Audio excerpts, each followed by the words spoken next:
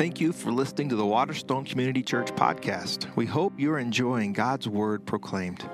We are a growing movement of transformed people reshaping the culture to reflect God's heart. If you'd like to know more about Waterstone or to find out about our service times, please visit us at waterstonechurch.org. This morning, our congregational prayer is triggered by an anniversary that we mark this time of year. I want to read a couple of comments and then we'll pray together. Today, we call attention to January 22nd, the anniversary of the Roe v. Wade decision to legalize abortion in America.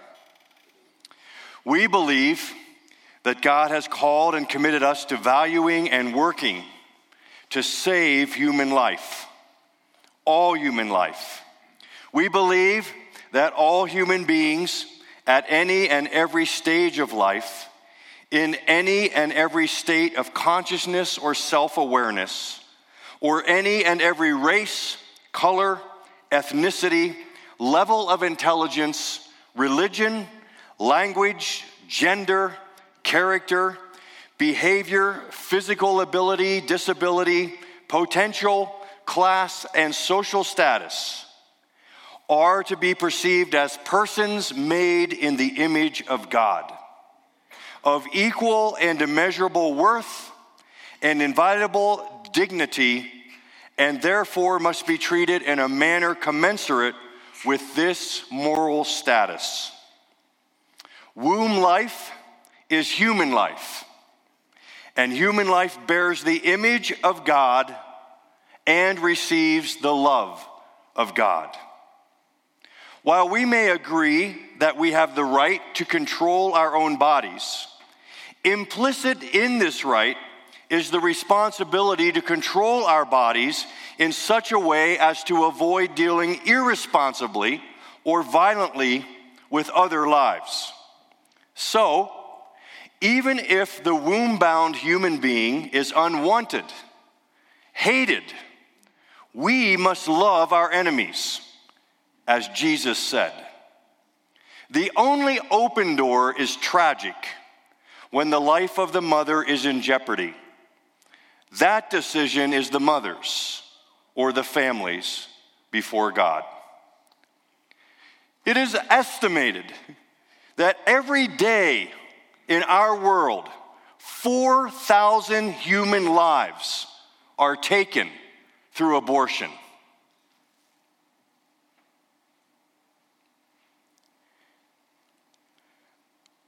Over 1 million lives every year. Over the last 3 decades in the United States alone, we are witness and party to the greatest Holocaust in the history of the world.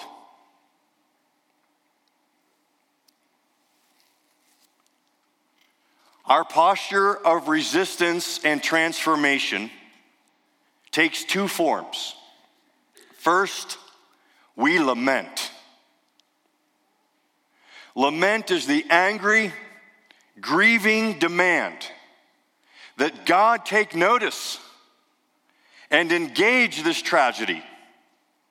It is good for our lament to be public, though we resist resistance that makes the issue a mere political platform or a voice of hatred and condemnation. Second, we live out the gospel. We proclaim God's kingdom.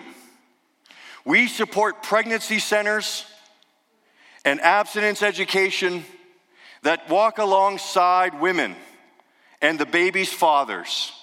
And we help women who have had abortions walk in forgiveness and freedom. Now, let us pray. Lord Jesus, the only begotten Son of the Father, source of life and of salvation, we pray to you in this moment. We lament the loss of life through the act of abortion. And we acknowledge that each life is a miracle, a gift you have given. Each life is your wonderful creation. We believe that you will care for every life that has been killed. But we are so sorry.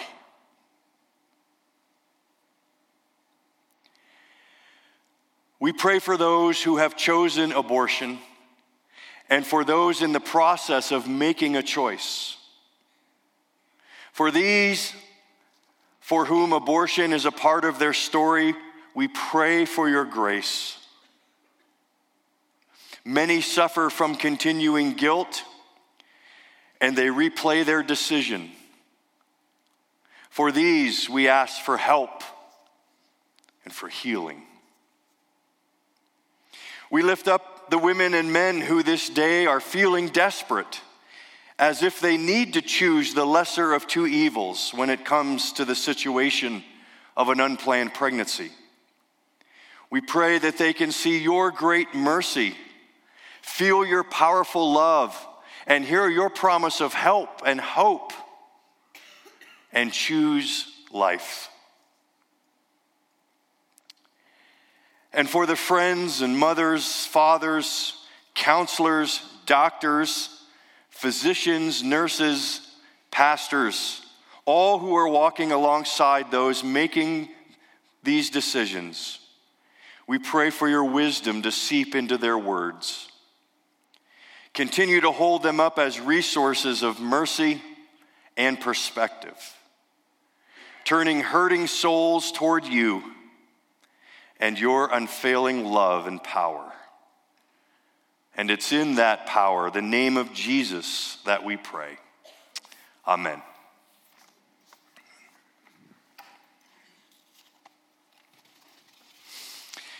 Year of our Lord, January 2019. We proclaim the year of neighboring. Let's begin with a quote today. I'll read it, you absorb it. I think perhaps we want a more conscious life. We're tired of drudging and sleeping and dying. We're tired of seeing just a few people able to be individualists. We're tired of always deferring hope till the next generation. We're tired of hearing politicians and pastors and cautious reformers coax us, be calm, be patient, wait. We have the plans for a utopia already made, just wiser than you. For 10,000 years they've said that. We want our utopia now, and we're going to try our hands at it. That's written by a man named Sinclair Lewis. It's from his book, Main Street. Sinclair Lewis was the first American to win a Nobel Prize for literature. Yet, for all his fame and fortune, Sinclair Lewis died alone, an alcoholic, in Rome. His body was cremated. It was taken to the United States Embassy for shipment back to the U.S. A report hit the papers in those days that a visitor visiting the U.S. Embassy in Rome was walking down a hall, and a woman was on one knee with dustpan and broom sweeping up what looked like broken pottery. The visitor asked the woman what she was doing, and she replied, "Sweeping up Sinclair Lewis." There's a medical theory that at the point of death, the human body loses 21 grams of mass. That's 5 nickels. It's the weight of a hummingbird. Perhaps it's the weight of the human soul. But maybe the better question to ask is not what does a human soul weigh, but what gives weight to the human soul. What makes life matter? Now, I look out over the room. I know many of you.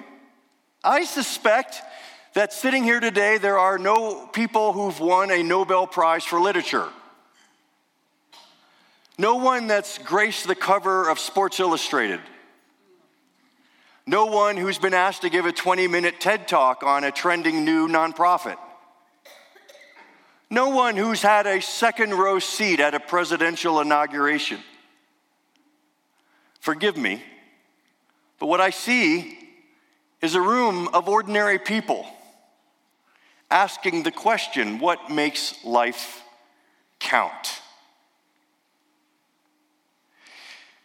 Yet, it would be a sweeping mistake in our 21-gram pursuit to equate ordinary with insignificant. The reason is because we are part of the mission. Here's the mission.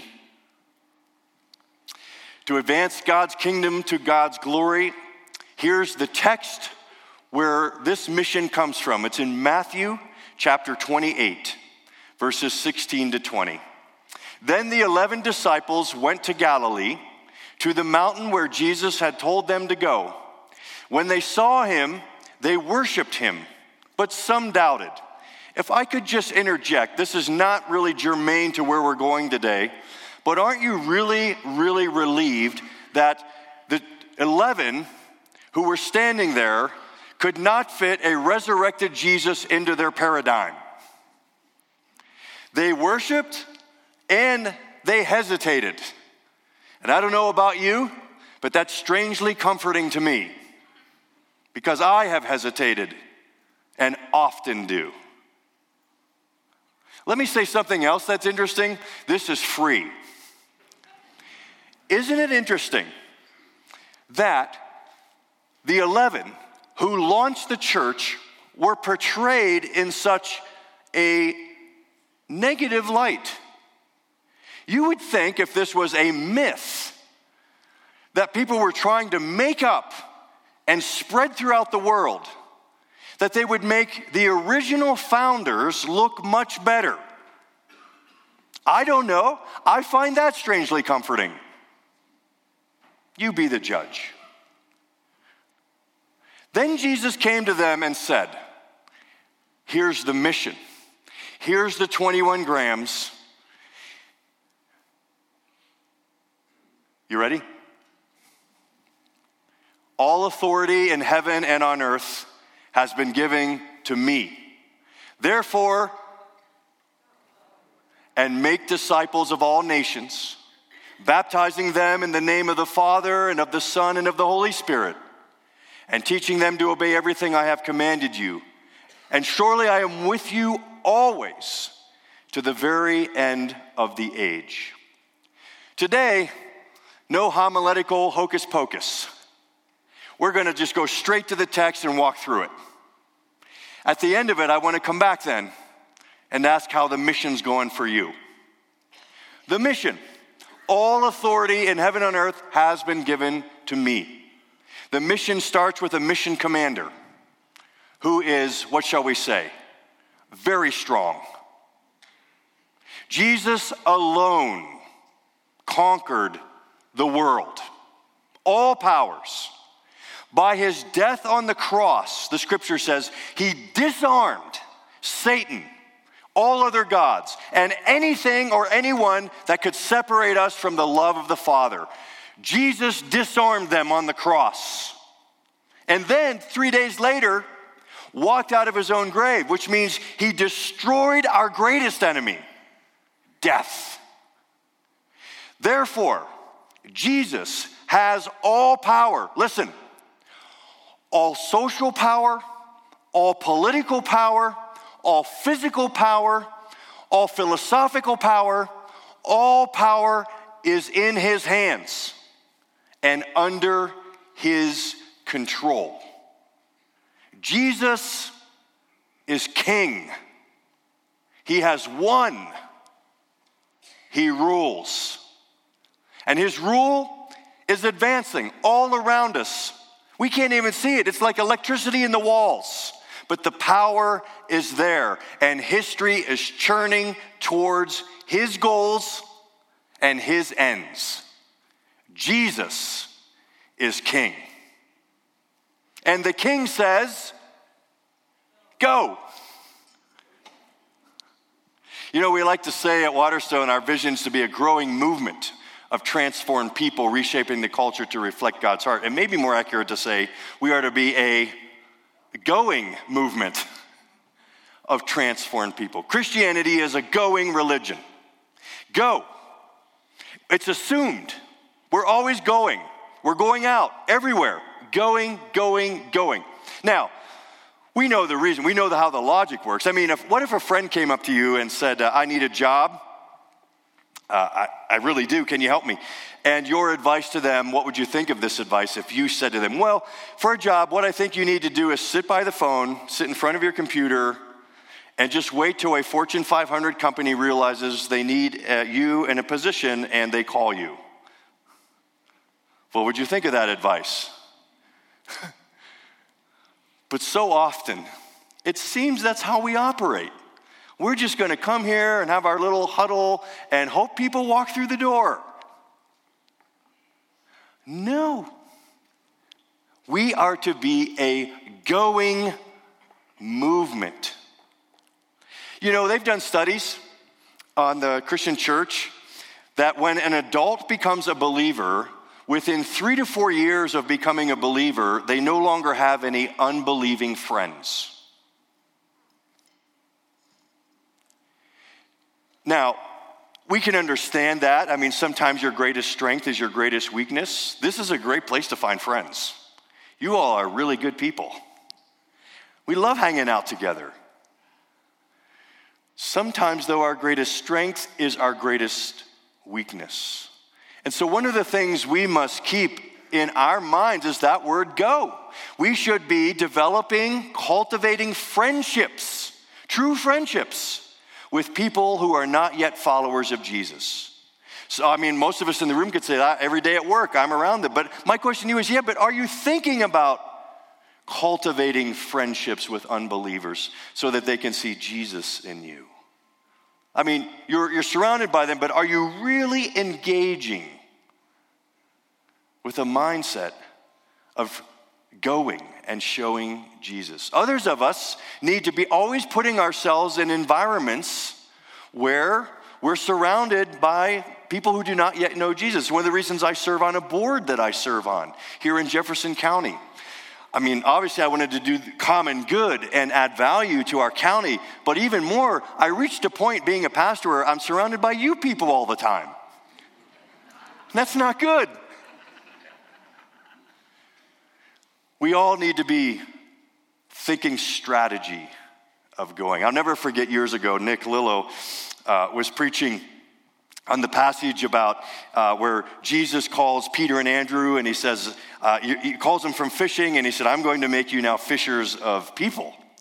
And Nick that morning said, I'm going to let you in on the secret of fishing. Many of you know Nick. He's not an average fisherman. He has caught trout whales from New Zealand to Netherlands. He's been all over the world fly fishing. He's pretty good. So that morning he does, the old Dead Poets movie thing. Students, come in. I'm going to share with you this secret. Now, you can't tell anybody. If it gets out, there'll be no fish left. Here's the secret to fishing. Fish where there's fish.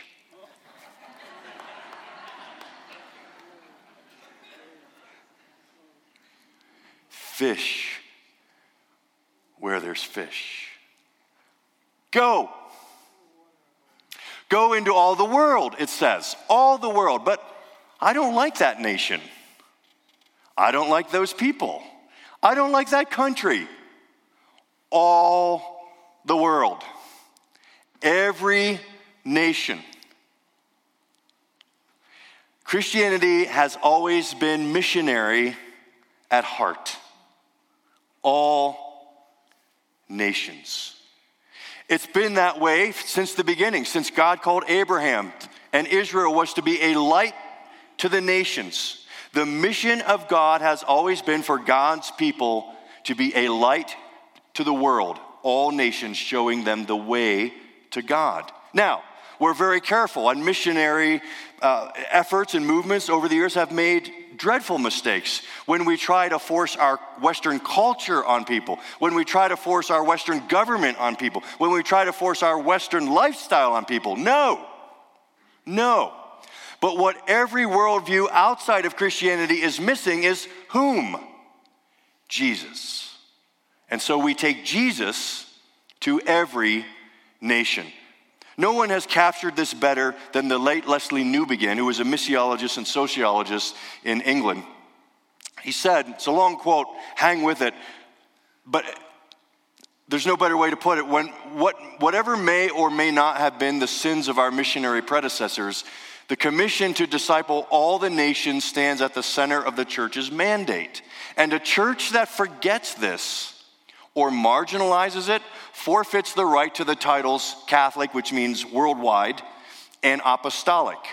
The truth is that the gospel escapes domestication, retains its proper strangeness, its power to question us, only when we are faithful to its universal, supernatural, supercultural nature. The contemporary embarrassment about the missionary movement of the 18th century, he was giving a speech on the massive missionary movements of the 1800s, is not, as we like to think, evidence that we have become more humble.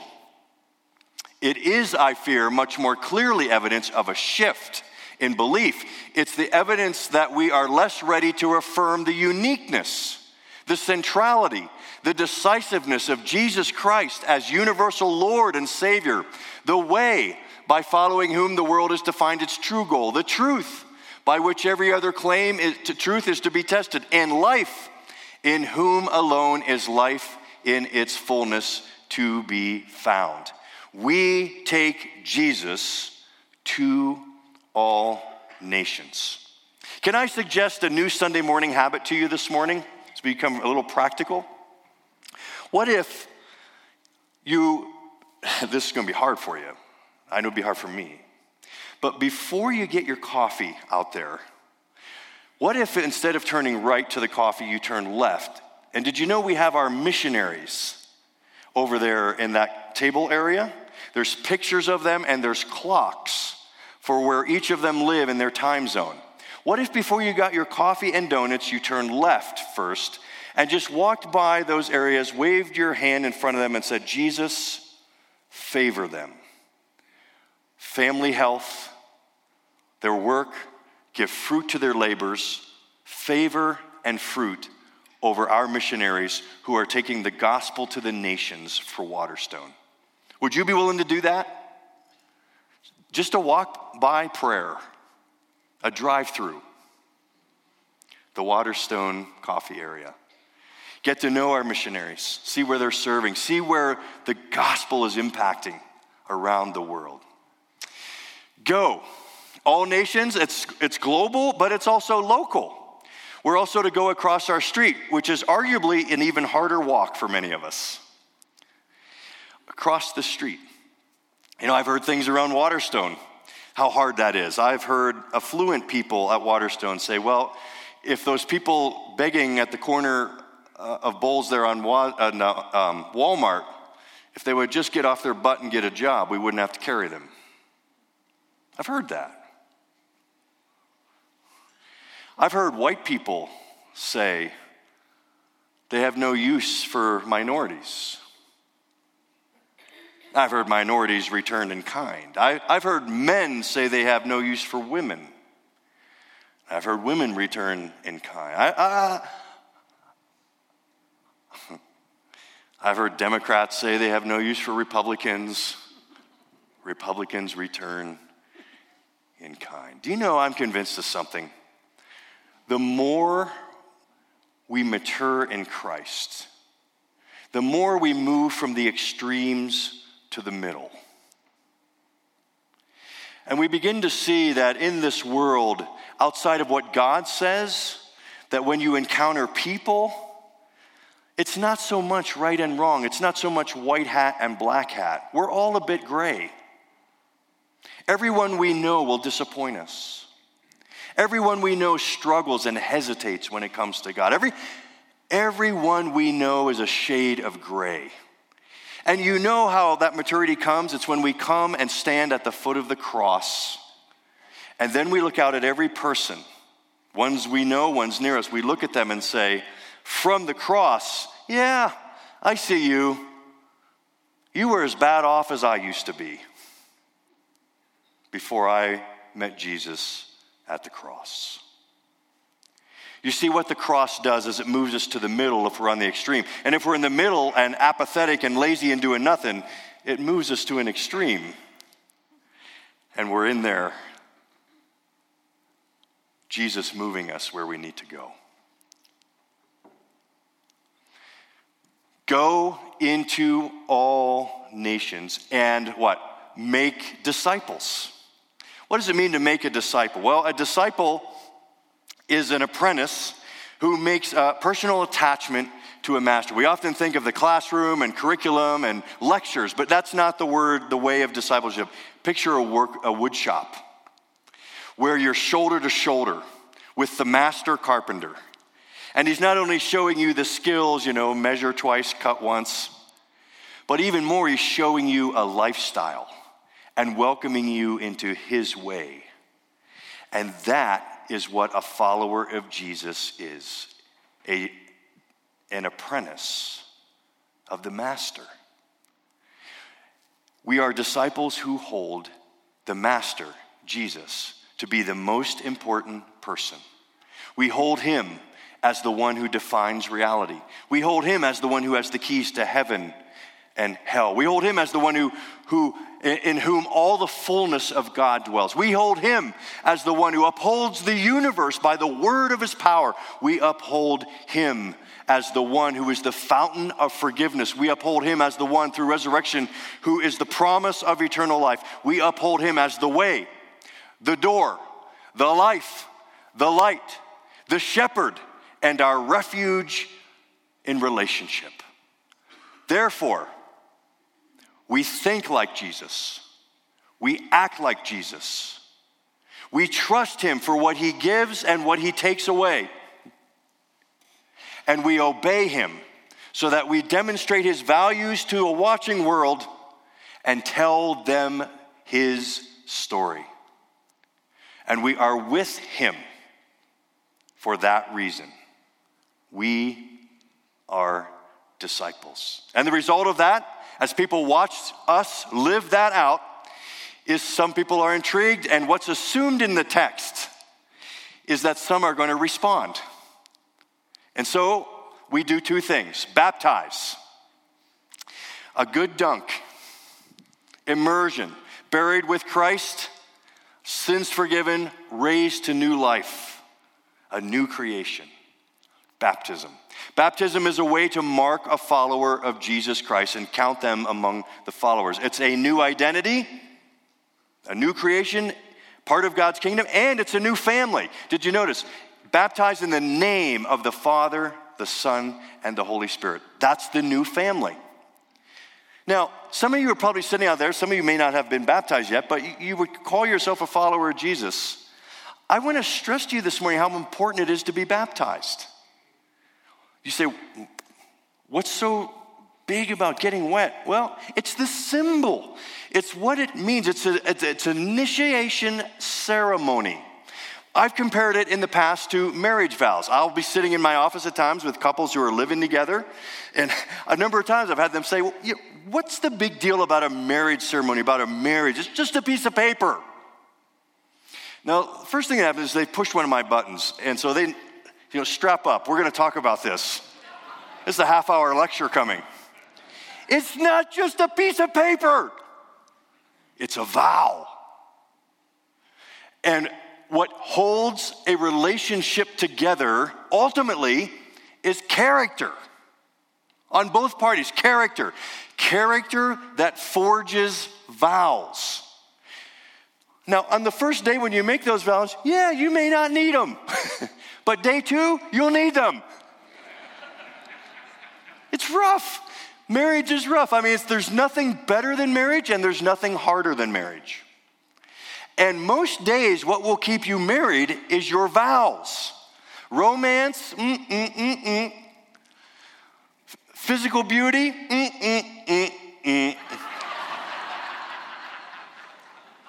You know? Some of that stuff just doesn't last. Now, you know, I know some old married couples who walk around with smiles on their face, and it just makes you wonder what they're up to as a married couple.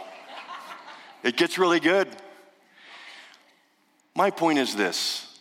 It's not just a piece of paper. It's vows made in the presence of God that you will bring your character to play in how they're lived out. It's big, and it can keep you married. Well, what vows are to marriage, baptism is to the Christian faith. It's to our relationship with Jesus. You are literally in the water. You're going to be immersed in a symbol. Jesus died for me. Jesus rose for me. I'm identified by him, and I'm part of his family. And the thinking is, in sickness and in health, for richer, for poorer, till death brings us together. That's the significance of baptism. And any of you who have not been baptized but have called yourself a follower of Jesus, what are you waiting for? It's an initiatory ceremony. You should do it next week, and if you want to, we will. It's a way for Jesus to settle deeply into your heart. Now, over the years, I've told you some funny stories about weddings I've been to where I've seen bridesmaids and groomsmen drop at very interesting times at wedding ceremonies. I've told you stories about funerals where I've had to break up fist fights. Funerals bring out the best and the worst in families. I've never told you my favorite baptism moment. Here it is. It's back when I was pastoring in New England. By the way, I don't like to brag, but in New England, I had the biggest baptistry in the world. It even had a name. It's called the Atlantic Ocean. And we were out there. By the way, in New England, we ran the Alpha course 8 times, and we saw 40 adults make professions of faith in Christ. We dunked them in the Atlantic Ocean. That's why I'm sold on Alpha, folks. I've seen it. I've experienced it. Alpha, the story of Jesus. It's not rocket science. It's food and Jesus' story and a small group. It works. Anyhow, so we're baptizing this 20-something named Brian. He'd come to faith in Alpha. Now, here's the thing. If you've ever been to the New England coast, you know that the waves break very close to shore.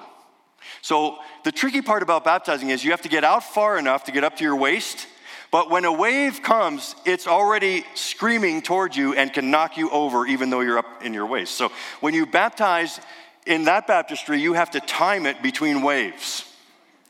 So, baptizing Brian, sometime during the Alpha course, someone exposed him to a Christian rock group called, I always want to say Run DMC. It's not Run DMC. Jesus Freak? DC Talk, thank you.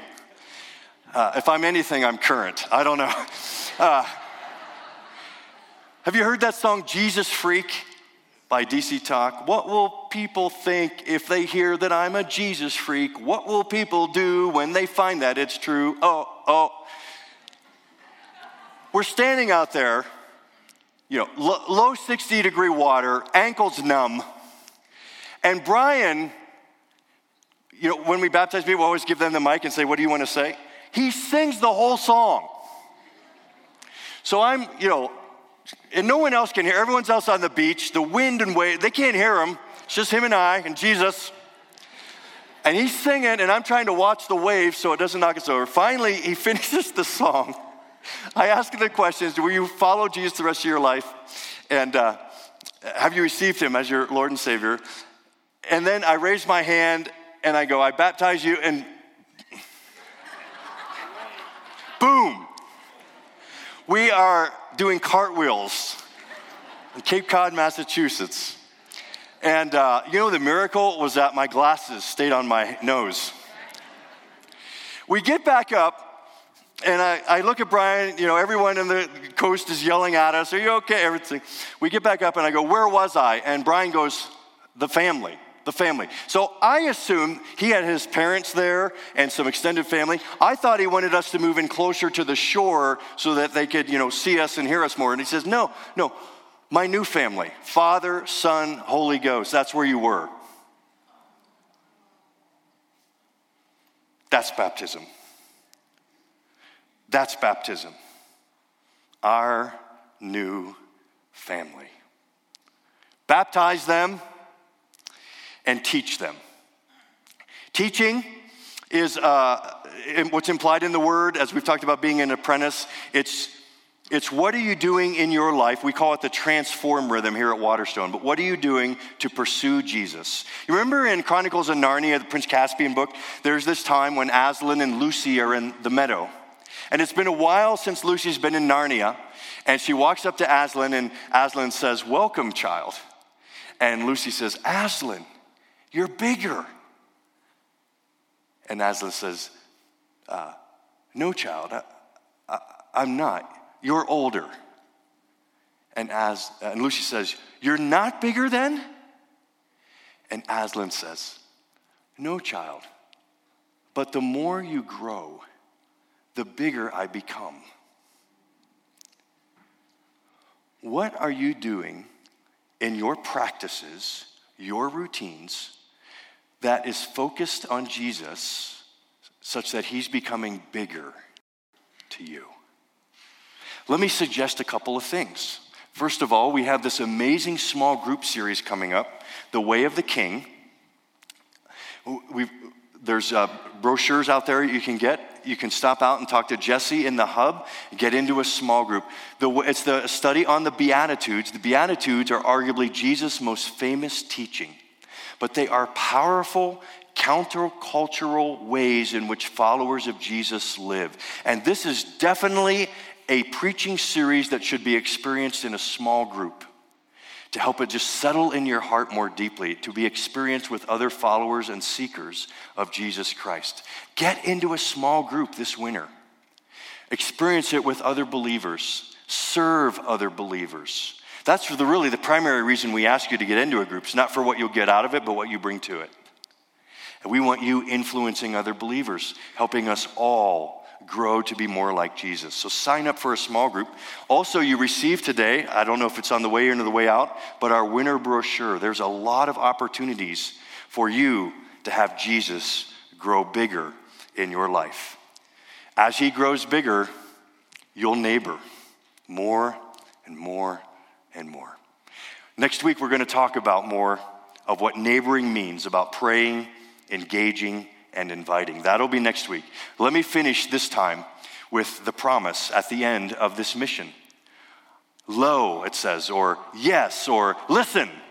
And it's an emphatic I. In the Greek sentence, the I is before the verb, which is unusual in Greek. It's emphasizing I, Jesus, living in you by the Spirit. I am with you. You've never walked into a situation where I am not with you. I am with you till I tie up all the loose ends of history and return again. I am with you.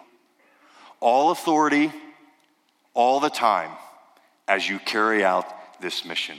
Let that sink in a little bit with you, that Jesus is always with you. I've, over the years, done a lot of hospital visiting, and I had a mentor named Eugene Peterson.